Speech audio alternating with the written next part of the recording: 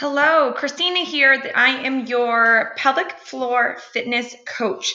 In this episode, we're going to talk about 3 things that you are doing in your fitness routine that are negatively affecting your pelvic floor. Stay tuned.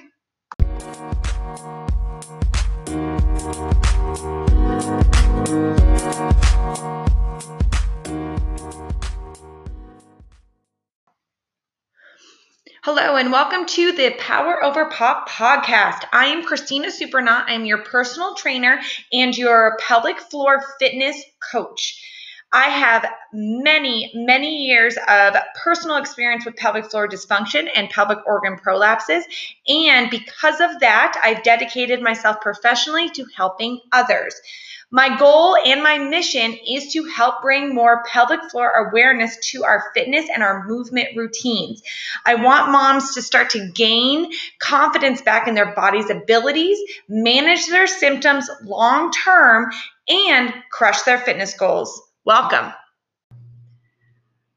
As always, folks, my podcast, my services are not a substitute for medical attention. I always suggest that my clients get evaluated by a pelvic floor specialist, need that be chiropractic or physical therapy or urologist or your OBGYN. You need to get evaluated to see what state your pelvic floor is in before you start adding fitness onto it. As a personal trainer, I will work you through proper breathing techniques, optimal alignment, releasing any tension spots that's needed, and then also making sure that you're executing your foundation exercises correctly. But I love working with other professionals so we can give you a team approach or a holistic approach. My mission is to make it more acceptable, more known, and have your insurance, hopefully, ideally cover it, postnatal scans. So basically having a PT, someone that specializes in your pelvic floor to be able to evaluate you postpartum just to let you know what state your pelvic floor is in, let you know more about it and the signs you need to look for if and when there is a concern.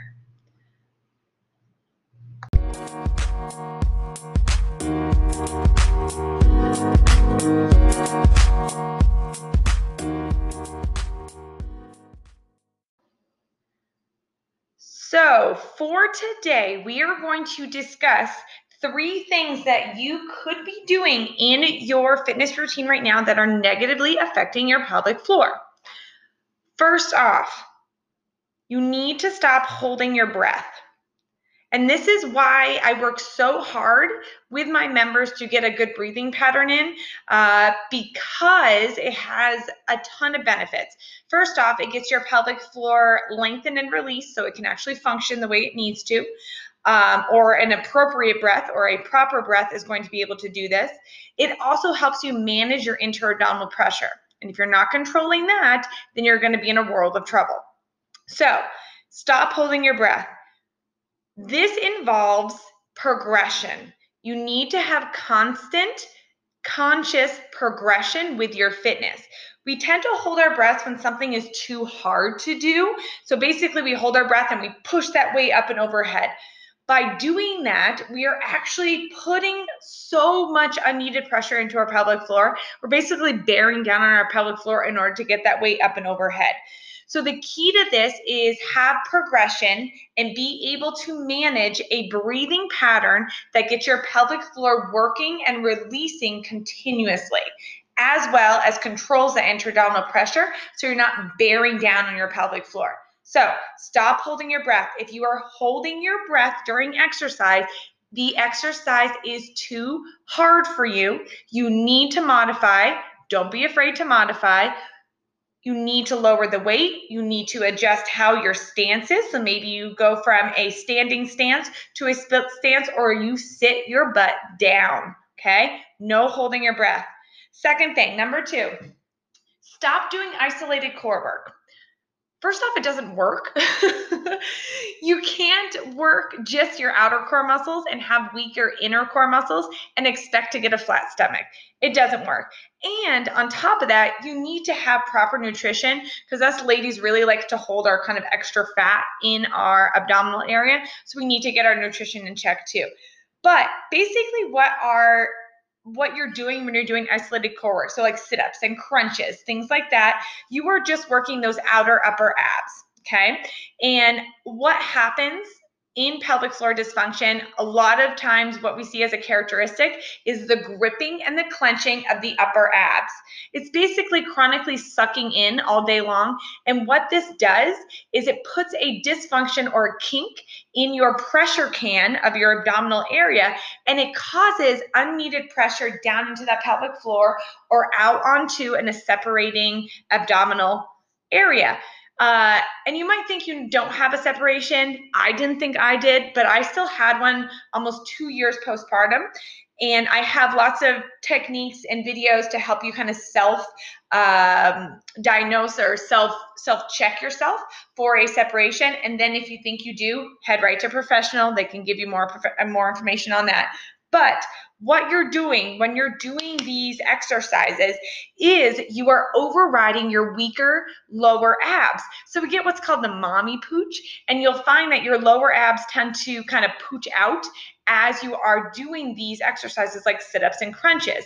So the key really is to be able to manage your intra-abdominal pressure and be able to execute an exhale from the bottom up. So in other words, when you do a crunch or you do a sit-up, you should actually be seeing a flattening of those lower abdominal area, not a pooching of the lower abdominal area. If you are pooching, you are putting unneeded pressure down into your pelvic floor. You are putting too much strain there on those weaker muscles. So stop doing isolated core work. It will not give you a flat stomach. You need to work your deeper inner corset muscles like your transverse abdominis, but you also need to get the whole core involved. Okay, so we're not doing isolated muscles or not isolated exercise on that core. We're working total body and getting that whole core involved. That is how you achieve a flatter stomach. Okay. Number 3, stop doing higher impact exercises with bad loading form. Okay, so stop basically running, jumping, landing when you don't have good loading form. Because if you don't have good loading form, that load goes right into your pelvic floor. It's amazing how much the pelvic floor takes over for other muscles. It's kind of that overachiever. So it's trying to help you stabilize because nothing else is really helping you stabilize. So it's trying to do its jobs as well as stabilize. But in the long run, it just kind of gets fatigued and collapses, and that's where we get our dysfunction. That's where we get our prolapses. So you need to know how to load appropriately before you progress to these more challenging exercises. This includes running, ladies. This includes the running. So you need to master your optimal alignment. So you need to see where you are shifting your weight. So if it's in the heels or in the balls of your feet, before you get into landing. You also need to be able to control your intra-abdominal pressure. You need to be able to control if you are holding that breath. So the moral of the story is progression. Always progression. We need to work on our ABCs. So we need to work on our alignment, our breathing, and then decreasing tension in our body so muscles can actually function and work and support us before we start to add on harder, more challenging exercises like running, like jumping, squat jumps, for example, and also before we add on too much load.